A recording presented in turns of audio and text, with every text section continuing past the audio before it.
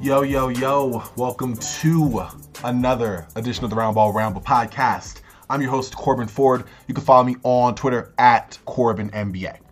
Listen, y'all, October is here. That means it is NBA kickoff month. I am pumped. I am excited. Roundball Ramble is back. You can expect an episode pretty much every weekday until the season starts, and after that, all bets are off. We might go every day. We probably on every day. We'll see how that goes. But make sure you stay tuned. I really want to step it up this year, mix up some live shows, some more interactive content. I want to try to do something different this year. Go all out. Just see what happens. So definitely make sure to stay tuned for that. Also, check me on Instagram at CorbanNBA. No real reason. I just need people to check me on Instagram. So just want to let y'all know that. Okay, listen. So this is the Damian Lillard reaction podcast. I want to say it was a little more emergency podcast, but my editing took forever to get this out. So I apologize for that. But I was a guest on Steven Bagell's The Bird Rights podcast, which was and is a very good show. Definitely make sure to check out the Bird Rights podcast. And we broke it down from all angles. Damian Lillard going to the Bucks. What does it look for Milwaukee? What does it look like for Portland and the haul that they got back? As I'm recording this, and I will have to, you'll hear this sooner than later, but Jrue Holiday, who got traded to Portland, is now traded to Boston. So I have a reaction pod for that as well coming up. But we talked about what Portland might do, what they look like right now. Then we went to the Phoenix side of it, looked at whether the haul they got back for being part of the trade helped their depth, if it hurt, whatever the case may be. And then we closed it with Jrue Holiday trades, which is hilarious because one of the trades that Steven mentions in this podcast is the one that ended up happening. Sure you do know what it is, but kind of funny that we were ahead of the curve. So definitely make sure to sit back, relax, and enjoy that. And stay tuned for more Roundball Ramble coming up. All right, this is it for now. Enjoy. I'll talk to y'all real soon, y'all.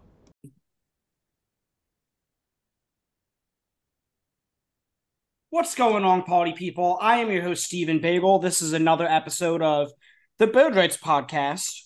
I am here. We are actually doing a crossover episode on Roundball Ramble's feed as well. Maybe a bonus episode somewhere else as well. Because as you guys know, it's Corban Ford, host of Roundball Ramble, host of a whole bunch of things right now of what he's doing. So, Corban, how are you doing today?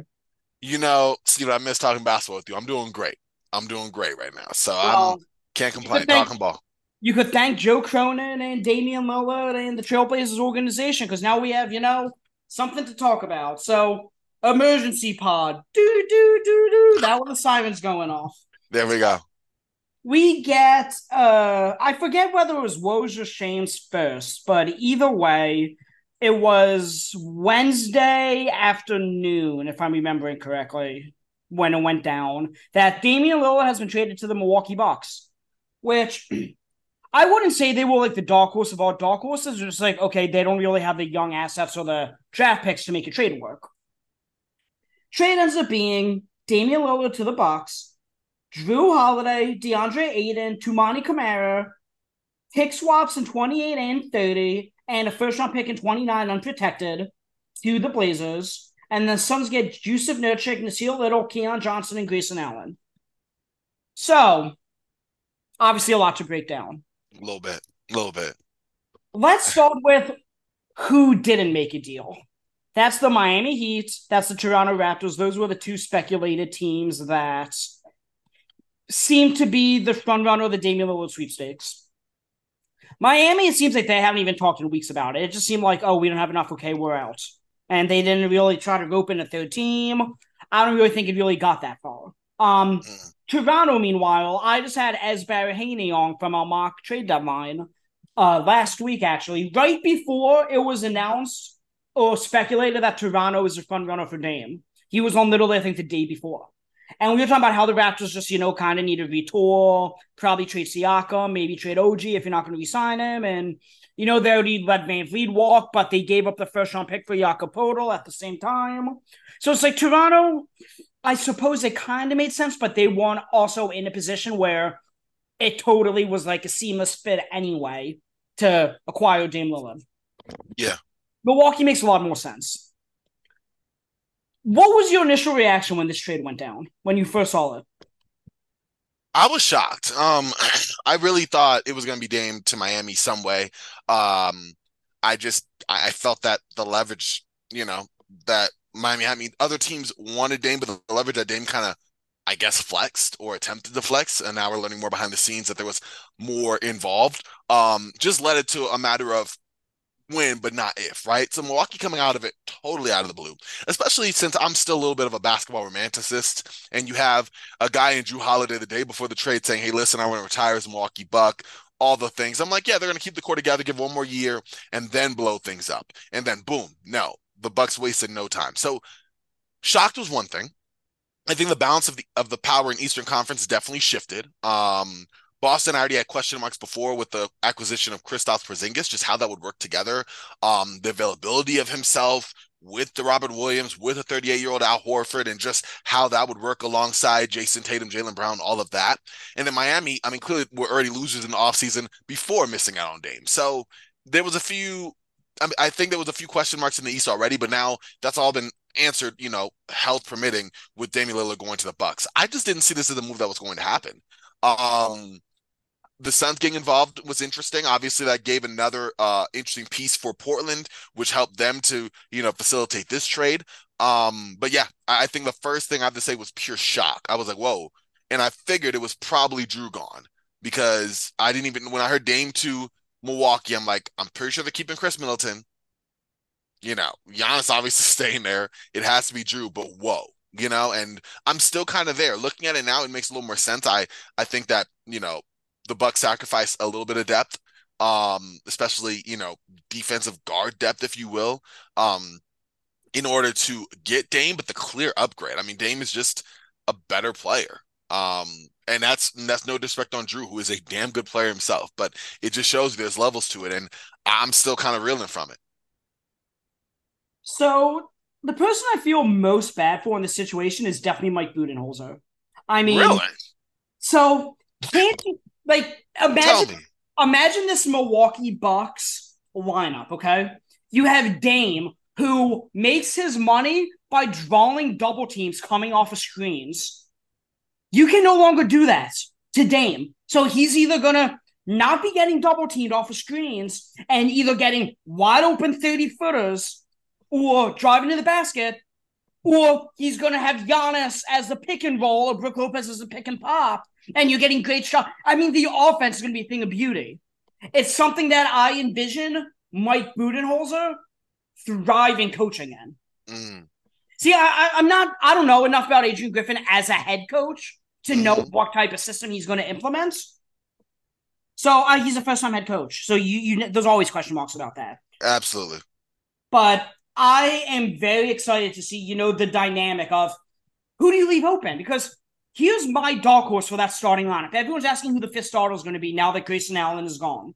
Yes. I have Brook at the 5. You're going to have Giannis probably at the 4, unless you decide to start Bobby Portis as well, which I don't think you do, because I don't think you start 3 bigs in today's NBA. No. So it's Giannis at the 4, Dame at the 1, and Middleton either at the 2 or the 3. So who is the other wing starter? Could be Jay Crowder. I think he might make sense. I think he makes sense. I think Pat Connaughton makes a little bit of sense. He's similar to Grayson Allen. Point of attack at the guard. My dark horse for the starting 5, Northern Iowa's own AJ Green.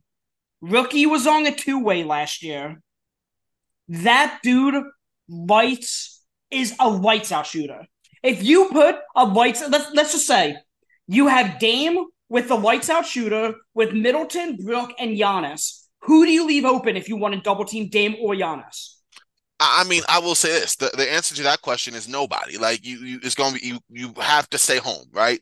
That's the thing you have to do. My problem is, where's the defense at that front? You're putting a lot of stress on both Giannis and Brook Lopez, because like Dame, when engaged, is a decent defender, but he's a decent defender when engaged, right? He's still going to have a large offensive load, going to be helped out demonstrably by Giannis. But between him, I mean, Pat Connaughton's okay. I don't know AJ Green's level of defense, but none of that looks like okay when you're playing, I don't know, a team with an explosive backcourt. Let's say the Dallas Mavericks.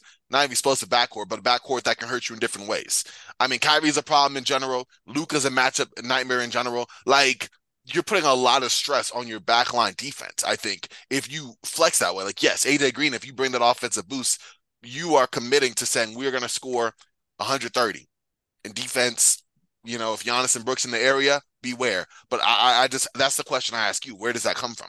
So if I'm coaching the Milwaukee Bucks, they already play a drop defense with Brook Lopez defending the rim as is. Giannis defended the pick and roll just about more than any player in the NBA last year, despite being a big man. Giannis could handle those pick and roll ball handlers. He's that versatile. If, they're not really doing pick and roll, you want to have Giannis. Let's say they're playing, I don't know. Sixers are a bad example, but I'm thinking of a team that has two good, like, twin tower type guys. Denver doesn't really fit the mold either, but let's just say they're going against Jokic and Michael Porter Jr. or something. And Brook Lopez defending the rim. Obviously, Jokic is his primary assignments. And then you want to stick Giannis on Michael Porter Jr. I think Chris Middleton could adequately defend like a Jamal Murray type. Again, Jamal Murray is going to get his regardless. And there's even after Chris Middleton's knee injuries. Like maybe he's more engaged defensively because less of an offensive load. I think you're right. He's a guy who stands to benefit and can use more of his, energy in that way. But don't you think some of his mobility, for a guy in his I'd say just before mid-30s with those knee injuries is going to be less a lot of pressure to be able to kick Chris and bring us home. You know what I mean? I mean, not bring us home, but defensively to be a responsible guy. I mean, I guess he has to be. They don't have another player capable of fitting that. But I just wonder if that, do you have any worries about that? I have worries, but I think if I have one of the probably two of the five best rim protectors in the league, but Brook being one of the five best rim protectors in the league, and Giannis being just about the most versatile defender that could cover guards or bigs or wings, I think those two alone, with the minutes Jay Crowder's going to play off the bench, with the minutes that Marjan Beauchamp, if he could take a leap, plays off the bench, I think you're okay. I mean, and this team's going to look different in the playoffs. You don't think they're going to make a move at the deadline? Of course they are. So I think they'll be able to address that at a later date as well. But I don't know. I think perimeter defense is important, but it's not the end-all be-all either. I think with Giannis and Brook in tow, you're going to have a top 10 defense regardless. Okay. No, I mean, that's true. I mean, Giannis all-world defender. Brook Lopez was in the Defensive Player of the Year race last year. So I get that. I just feel like that's a lot to say, especially since both, like you said, are playing drop. And I don't know Adrian Griffin's defensive strategy. Maybe he's more aggressive defensively. I think he might be more so in how he pursues that than, Budenholzer was. Now, whether that's a good or bad thing because of, the fact that the personnel's definitely different now, I'm not sure. And it stands to say that Jrue Holiday did take a step back as a defender last year. But even Jrue Holiday taking a step back as a defender is still miles better than Dame, right? But I get you. I don't think it's going to stop them from being one of the best teams in the Eastern Conference, if not the best team in the Eastern Conference. Actually, let me rephrase that. I don't think it's going to stop them from being the best team in the Eastern Conference, if not one of the best teams in the NBA. Okay. The Milwaukee Bucks. We are going to get to potential Jrue Holiday trade destinations in a little bit to see, will they stack up? Because I think in Vegas, Boston is actually the favorites to land Jrue Holiday, if I'm not, the betting favorites. Interesting. So we'll talk about that. But let's move on to the Portland Trailblazers aspect of it.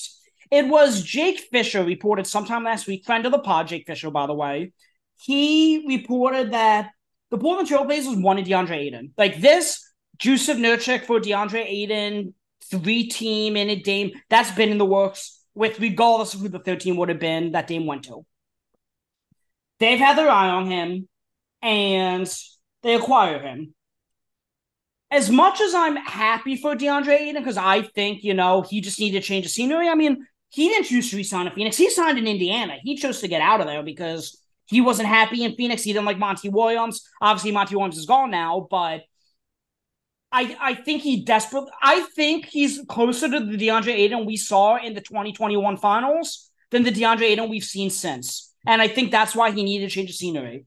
Now, I think if any coach would have been able to unlock DeAndre Ayton in Phoenix, it would have been Frank Vogel because he's a defensive mastermind. But I'm excited to see the young core of Scoot Henderson and Anthony Simons and Shaden Sharp and DeAndre Ayton. And for now, Jeremy Grant's probably that fifth starter, pending what they get for Jrue Holiday. So I'm excited for Ayton. I mean, he's a walking 20 and 10. Like, I'm not a big just look at stats guy, but 20 and 10 means something to me. Even so.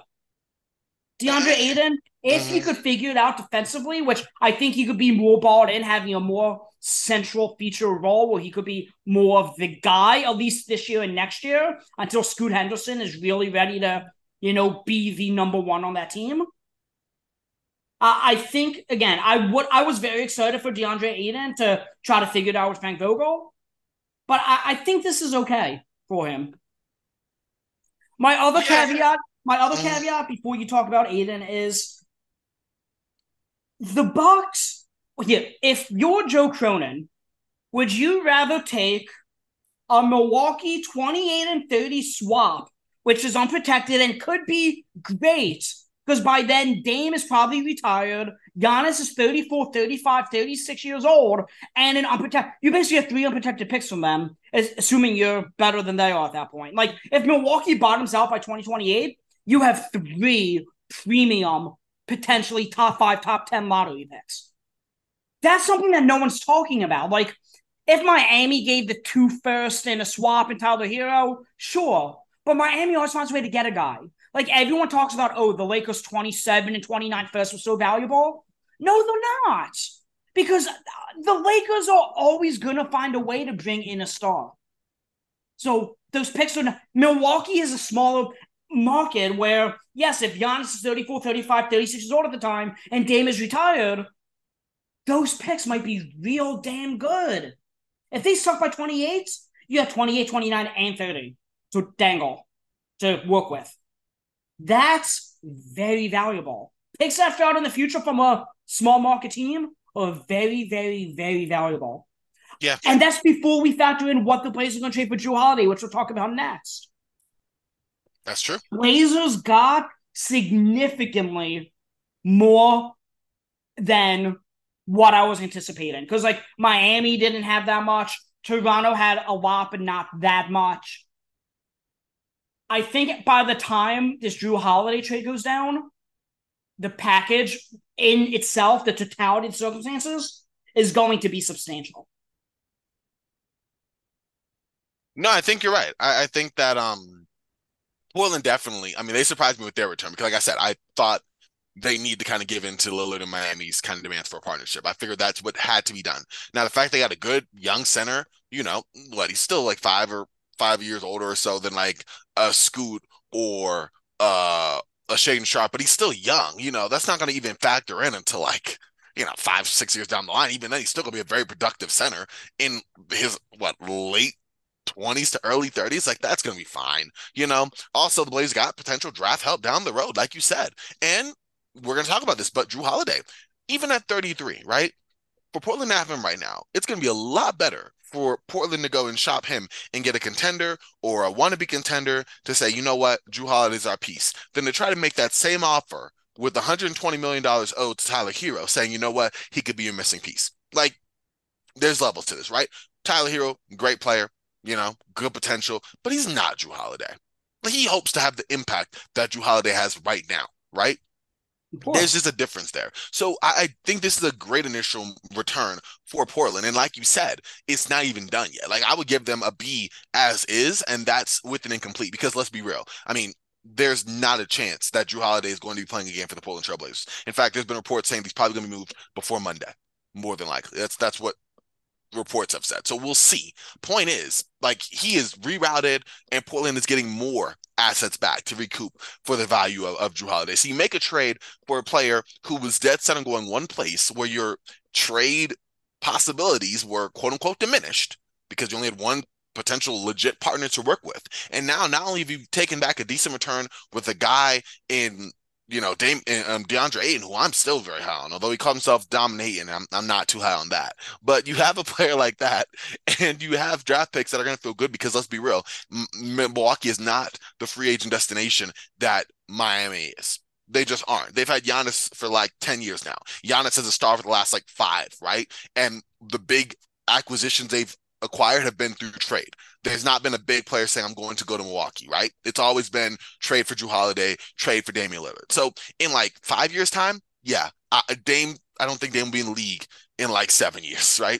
So 5 years' time, who knows where Giannis is? We know where Dame will be. The Blazers are probably, I mean, not the Blazers, the Bucks are probably bottoming out, and that pick is looking real nice. Those And picks, that's the those swap. picks, my fault, the swap. I That's forgot what about I'm that. saying. Looking Pick real good. I think it was Keith Smith and Spotrac who tweeted and said, pick swaps are nothing until they're something. And I think this is a situation where I think it very well, they could be nothing, but most likely they will be something.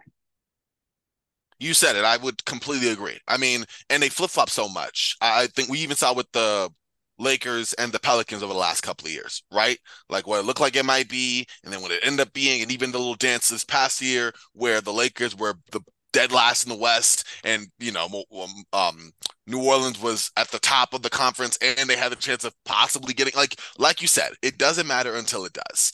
And I really think that this one will matter though, because all due respect to Milwaukee, they're not the Lakers. You know what I mean? They do have a savvy front office and good ownership, so we'll see what happens. But I'm willing to put my eggs in the basket that 7 years from now, I'm gonna have myself a top tier lottery pick, or at least the potential of one. Yeah, between the three. Like, let's say Milwaukee's not totally out at 2028 when Giannis is 34 years old. They're still a little competitive. But let's say 29, they start falling off. Then by 30, they're not Yeah, a lottery team. Then all of a that, sudden, okay, at least you got one bite at the apple, like whatever. exactly. You got to crack at it. So according to Bet Online, here are the odds for Jrue Holiday's next team. The favorites are the Boston Celtics at 5-2. Second is the Miami Heat, 3-1, which it would be so ironic if Miami offers the same package to Portland that they offered for Dame to get Jrue Holiday. I think that would be hilarious. So It would be quite funny. We're going to break down each one of these in terms of, what the packages will look like. But Toronto is number 3 at 4-1. Clippers are at 5-1. Warriors are at 11-2. Sixers are at 13-2. And then Bulls and Jazz are on here at 7-1 and 10-1 respectively. Let's talk about these first Sixers. I think they're the real 6 teams that make the most sense for Jrue. Boston Celtics. They have theoretically up to 5 tradable first. They have their own. They have the 24, 26, 28, and 30, and Golden State's 24 that they got from Memphis for Marcus Smart. So if they really wanted to, they could outbid any teams. And let's talk about maybe the Knicks and the Nets too. They're not on here, but I think those teams also could potentially make sense. But Boston figure what? Malcolm Brogdon, Robert Williams, and 2 first-round picks. How good does that make Boston? Does that put Boston above the Milwaukee Bucks hierarchy with Dame? Listen, what that does is set up, I think, regardless of what move is done, I think it sets up a playoff series where Jrue Holiday plays Milwaukee. As a Sixers fan, I don't know. Like, to answer your question, though, yeah, that's interesting. That's interesting because I mean Robert Williams, I love the potential he brings, and defensively he is a game changer for Boston. Let's be real. Al Horford still very good defensively, also going to be 38. Like that's a legit thing.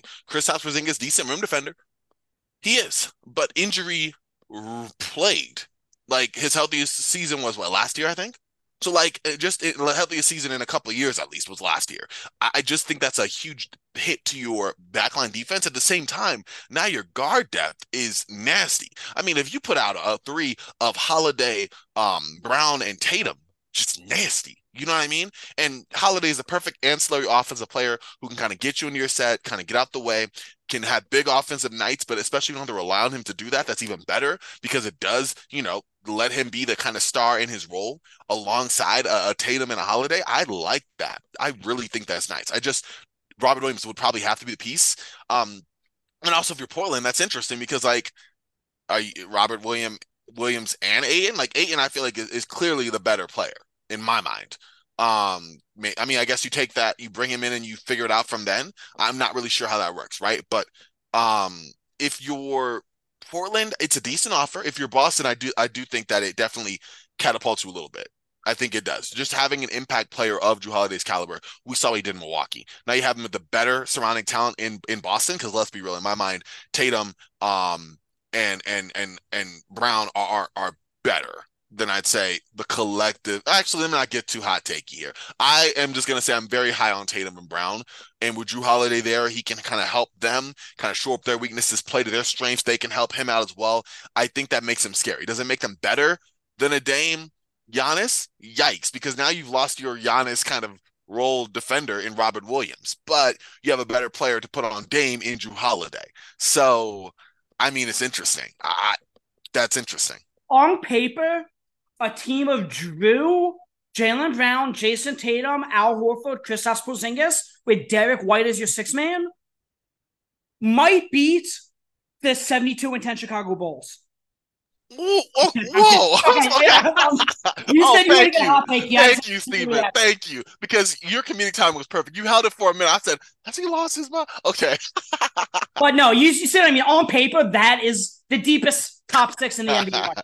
Yeah, that was a good one. Oh, my God. Yes. So then let's talk about the Miami Heat. Let's say they get Jrue Holiday for basically the same package they offer, the 2 firsts, Nikola Jovic, and let's say they flip Tyler Hero to, let's say, Utah. And Utah throws a first-round pick with salary filler. So then Portland's essentially would be getting 3 first-round picks and Nikola Jovic for Jrue Holiday. Holiday goes to the Heat, and then whatever salary filler, whatever it is. And then Hero goes to the Jazz. Mm-hmm. Something like that I could envision. I wouldn't hate it. Miami, I don't know. I just think, because Miami lost 2 starters, and no one's factoring that in. They were a massive loser so far. I think Miami is almost as desperate as the Sixers to find a way to acquire Jrue Holiday, and we'll talk about the Sixers. But if Miami doesn't get Holiday, they lost Gabe Vincent, they lost Max Strus, all of a sudden, their depth took a huge hit this offseason because they kind of put all their eggs in the Dame basket and they struck out and missed. Yeah. I think Miami needs to find a way because all of a sudden they have Jrue, Shooter X, let's say Duncan Robinson, Jrue, Duncan, Jimmy, Bam, Caleb Martin as your starting 5, with Kyle Lowry as your 6th man. You're cooking with fire, I'd say. I don't think you're on the Boston. I don't think you're on the level of Boston or Milwaukee, but I think it's intriguing for sure. Jrue in Heat culture, I would love.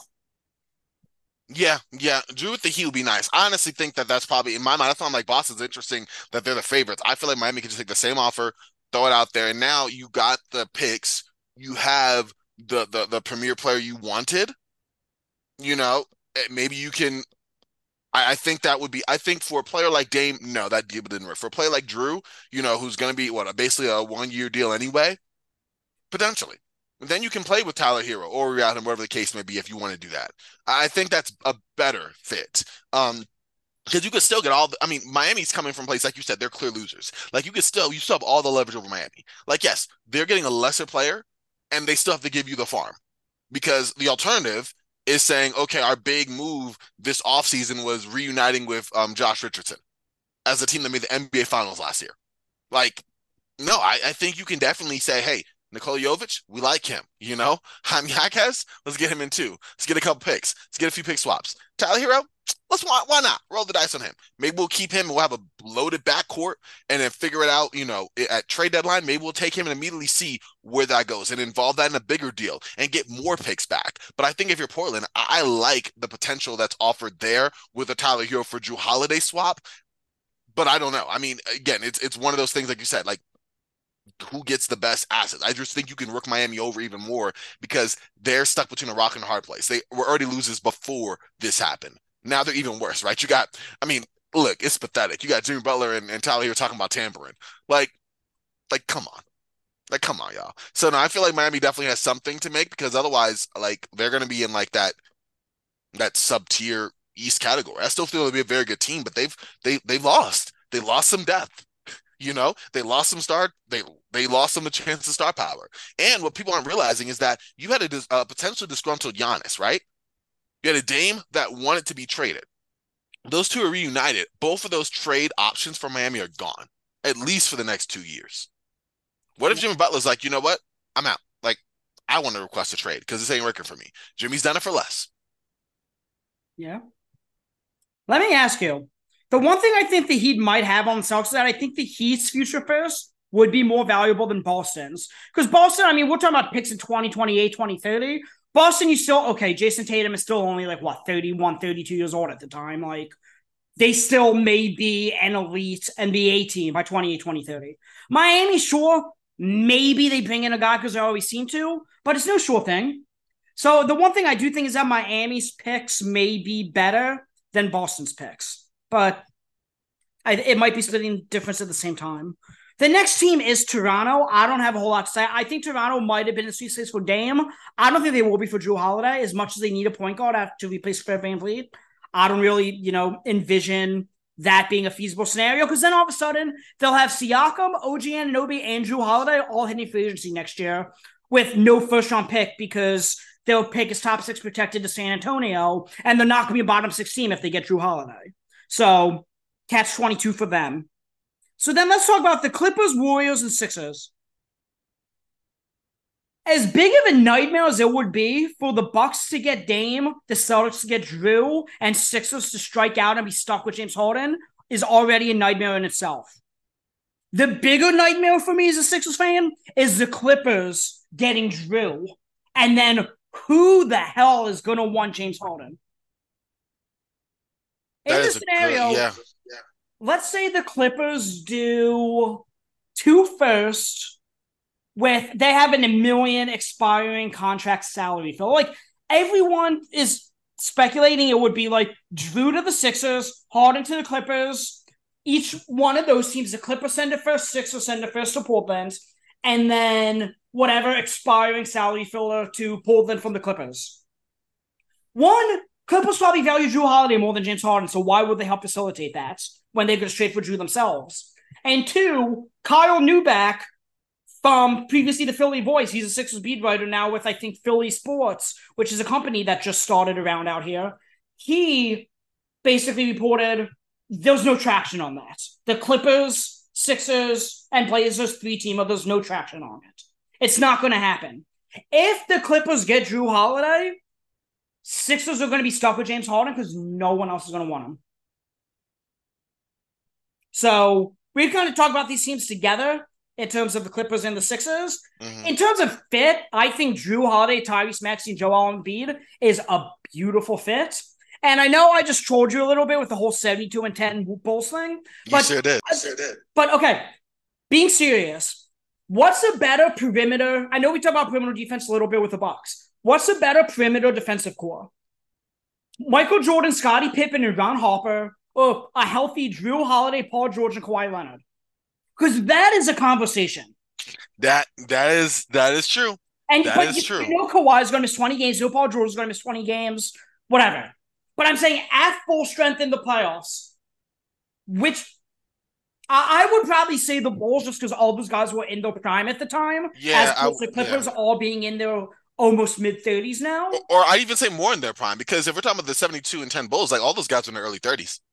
I would imagine, Jordan was 32, 33, Scottie was 31, 32. So I feel like they're actually more comparable than you think. Like all these guys, like they were good, but their prime was like early 90s. Like they were just in their sustained excellence, with the diluted league, with expansion, everything, not, diminishing the greatness of those Bulls teams, but they were an older team. I would say they're comparable to the Clippers. I think you're right. I think the caliber of player in a defender like a Jordan, in a defender like a Pippen. I would probably put Kawhi in between those two. I'd probably put Paul George just beneath them. Like if we're like ranking those 4, man, that's nasty. But you add Jrue Holiday in there, maybe so. Maybe so. That's interesting. At least and let's be very specific. We're talking about that core defensively, like defensively. I think that there's an argument to be made. There's a conversation to be had. Then let's talk about the Golden State Warriors as really the last team. I know I said maybe the Knicks or the Nets. I think both teams could be in position due to the amount of picks they have, and they have salary filler to make it work and whatever. But I don't know. I don't see Golden State doing it. I'm not gonna lie to you. I feel like you don't do. That hits in my mind. You make a big hits in my mind them as they've already did this kind of dance before with D'Angelo Russell. Like you bring a guy in Chris Paul, you've already had the workout videos, you already have, Draymond Green saying it's the most important season of my career. I got to win one for Chris Paul. Like all these things already. And then you immediately flip them. I get it. Like the opportunity cost is there. But I'm just saying as a team, knowing your front office was just like, boom. And I get it. Like Chris Paul had the potential to be moved at the deadline. Like this was always a thing. I just don't know if that sends a good message. I just don't know if that sends a good message.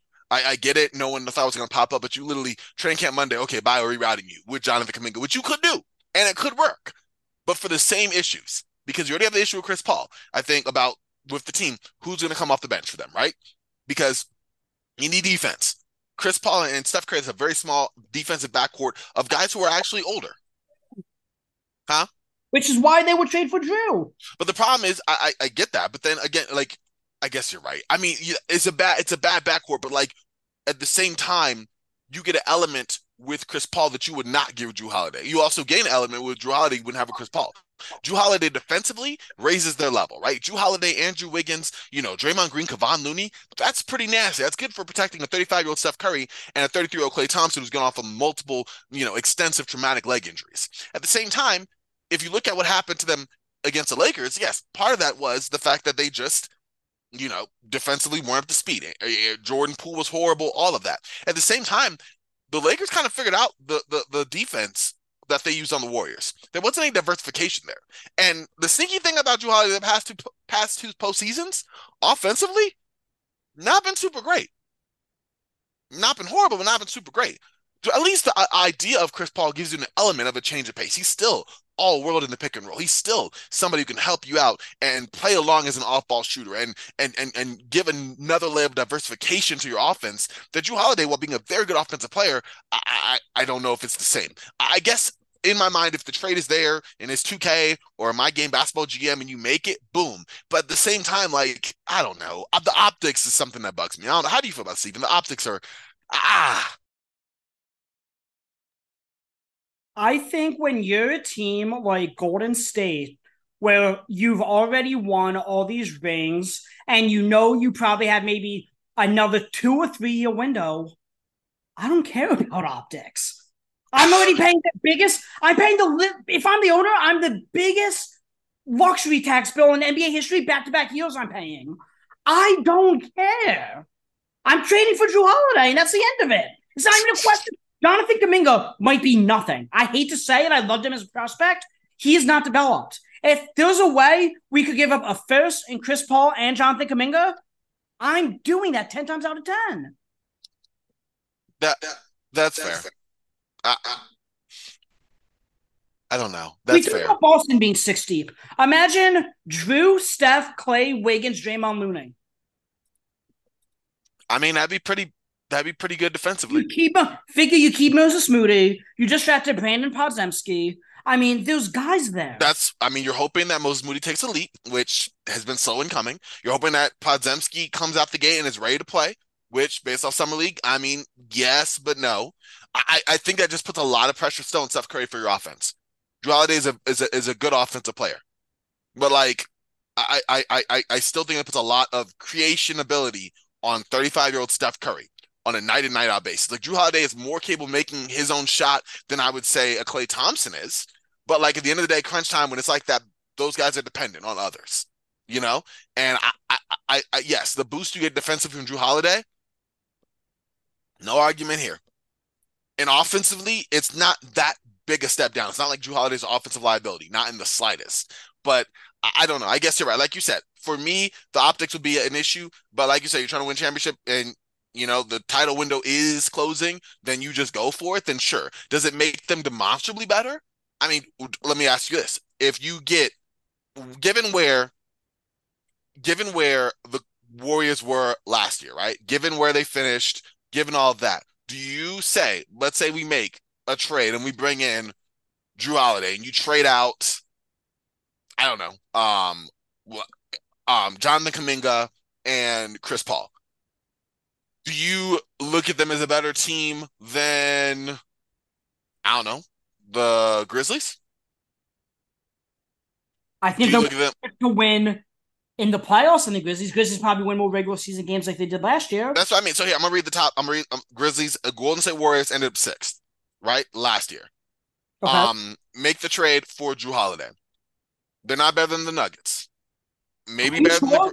Are you positive with Jrue Holiday, with what the Nuggets lost between not being able to replace Bruce Brown, with losing they lost what's his name too? I'm drawing a blank.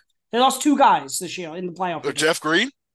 No. They did lose Jeff Green, but no. Either way, that Golden State team with Jrue and Steph and Clay, and you're putting Jrue Holiday around the 2 best shooters in NBA history, who's an elite perimeter defender, elite glue guy connective piece, with Draymond Green, who's also an elite glue guy and defensive piece. Jrue Holiday won 3-time teammate of the year, back-to-back years. You know Draymond's not going to punch him in the face. There's just so many layers to what that Golden State team could be doing. It's dangerous. It's dangerous. I just, okay. I say they're better. I put them maybe over the Kings. I don't put them over the Suns. I don't put them over the Lakers. I don't put them over the Nuggets. I think it's a conversation that they could be the best team in the West, but I also wouldn't. I think you could argue if this trade happens and he goes to Golden State, I think you could make an argument for Golden State. I think you could make an argument for Denver. I think you could make an argument for Phoenix and maybe the Lakers. I think all 4 of those teams. Oh, why the Lakers? Sorry, I'm a Laker fan here. Why could you maybe make an argument for the Lakers? Their bench got significantly deeper. Anthony, thank you. Anthony Davis gave Golden State problems. And making this trade for Jrue Holiday, I still think Anthony Davis gives Golden State problems. I mean, you got to see LeBron James in year 21, but the Lakers got deeper. You want me to drop the maybe? You want me to say that would be the tier A? Thank you. I would drop the maybe. That's all I'm saying. But my point is, I think any of those 4 teams could find a way to make the NBA championship and be the representatives of the Western Conference. I'm saying Golden State could be number 1 out of those 4, but they could be 4 out of 4 as well. Yeah, I can't argue with you on that. If at this point with your title window closing, you have a chance to be 1 out of those 4, you take the swing. I don't think Chris Paul puts him in the conversation as the best team in the West, but I think Jrue Holiday does. Wow. Okay.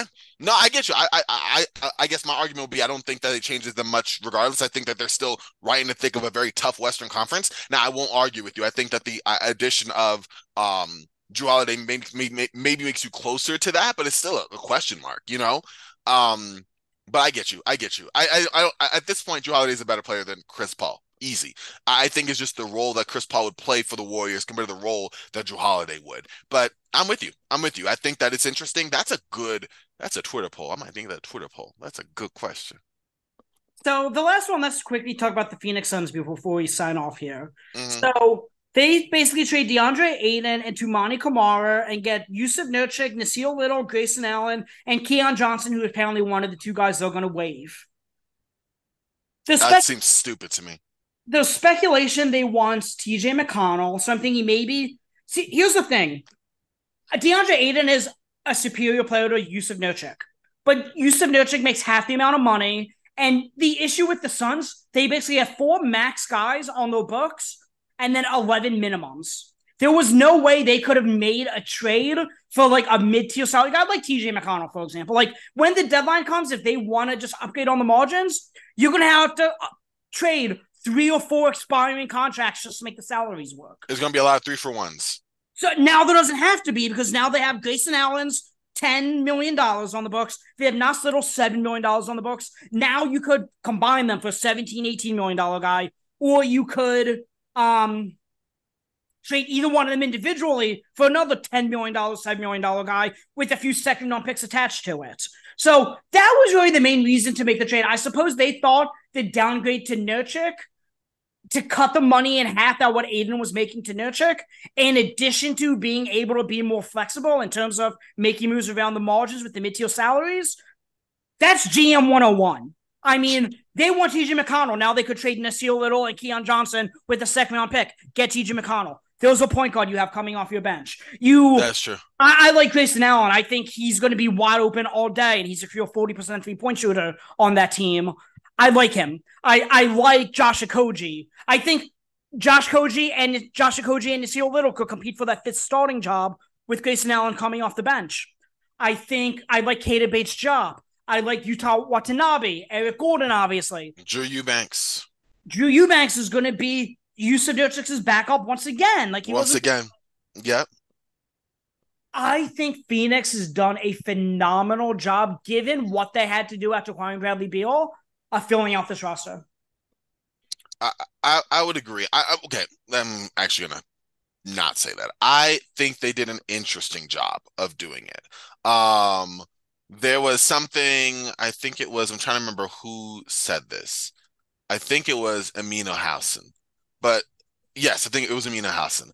He said that the Phoenix Suns made, outside of Eric Gordon, that they made July 17th signings on July 2nd.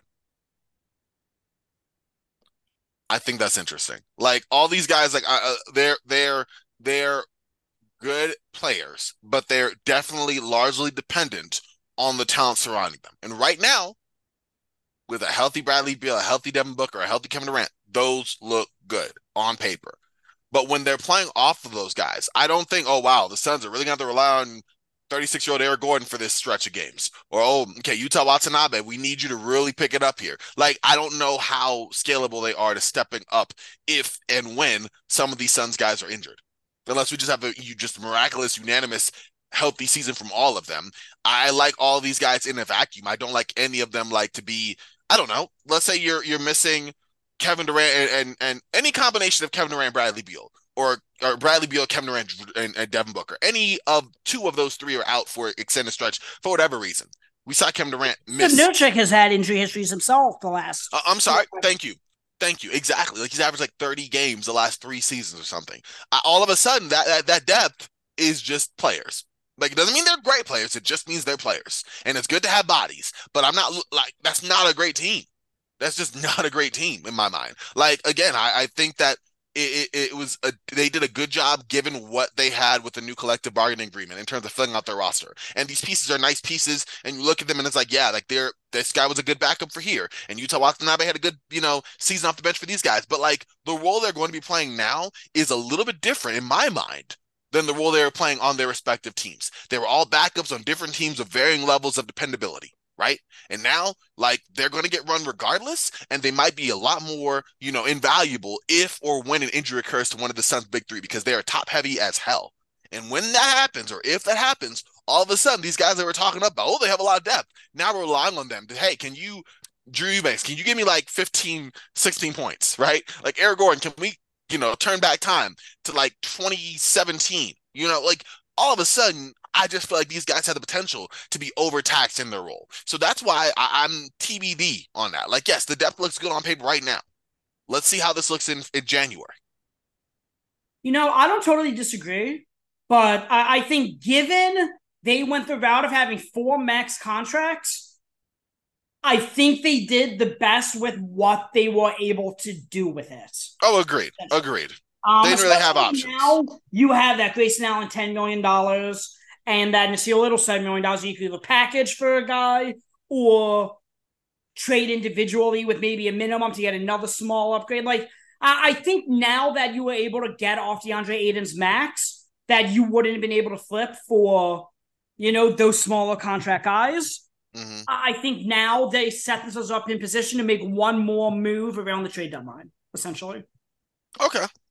No, that's I get that, and that's fair, and I think that's a logical thing. And mind you, I'm not saying that this move isn't better, because it does put them in play to make a better deal to upgrade their roster. I guess I'm pushing back against the notion that Phoenix did an amazing job off the gate. I think they did a good job off the gate, and given what they had, yes, they knocked out the park. But I'm not gonna talk about these guys like, oh, like, this is like the murderer's row. I think they did an interesting approach in going after players. Usually we have this big three team construct. You go after players who were really good like 6-7 years ago, right? In this case, they have a lot of up and young guys, a lot of guys who are, varying ages of trying to prove themselves. The only guy who kind of fits that traditional mold of like the aging vet ring chaser who still has something to give possibly is Eric Gordon. Everyone else is really interesting where they fall in the age and player timeline kind of capacity. But I guess that's my one pushback. But no, you're right. Given what they had to do and what they had to work with, if you had, like I said, basketball GM or 2K and given me the situation where it's like, hey, I have 4 players. I got to build a roster. It's free agency. I got to build a roster around these 4 guys. Because remember, they had Aiden at the time. How do I do it? I don't know if I know I don't do better than that, obviously, but I would be hard pressed. Anyone would be hard pressed to put a better roster around those 4 than Phoenix has. Doesn't mean they did an amazing job and it's going to be the greatest one ever, but like, given what they had to work with, they did okay. I'm just not very high on it personally. No, I get it. I still think they're in that upper echelon of the Western Conference, though, just because of the star power on the team. So I think they did okay. Let me ask you this. Okay. As it stands right now, did Phoenix get better? Let's say they don't make a move. Let's say they get rid of, I don't like getting rid of Keon Johnson. He was a recent high pick just 2 years ago in the draft. But let's say you do that and you also, move on. I forgot his name. We just mentioned him. The 2 guys, let's say they move off the 2 guys. Moving on, right? Keep the roster as is. Did Phoenix get better than they were with Aiden? I think so. I think that the center position, unless you have a Joel Embiid or Nikola Jokic, is the most expendable. I mean, look at the Warriors with Kevon Looney all these years. I mean, I think that the center position is the most replaceable position in the NBA. And you were talking about the depth after this trade with how it's not the best. Mm-hmm. Before this trade, without Grayson Allen and Nasir Little, what did they have? That's true. Yeah. I think they got deeper. I think they set themselves up to make another move. And I think, yes, it was a downgraded center, but that's not the biggest deal in today's NBA. So overall, yes, I do think they got better. I mean, they didn't get a Jokic stopper. I'm just kidding. There isn't a Jokic stopper. Everyone said, "Oh, well, they're going to throw Yusuf Nurkic." No, they're not. Yeah, they're going to try, but and he's going to foul out. 36, 17, and 13. It doesn't freaking matter. Nope. Congratulations. You have 2 points before his season. Yeah, exactly. So, okay. I mean, I have nothing else in terms of this trade. Do you have anything else to add? No, I think a lot of it, I want to see if Portland's B goes to an A+ when the inevitable Jrue Holiday trade happens. Definitely want to see if we revisit this in, at midseason, if Phoenix makes a trade with the pieces they got from this deal.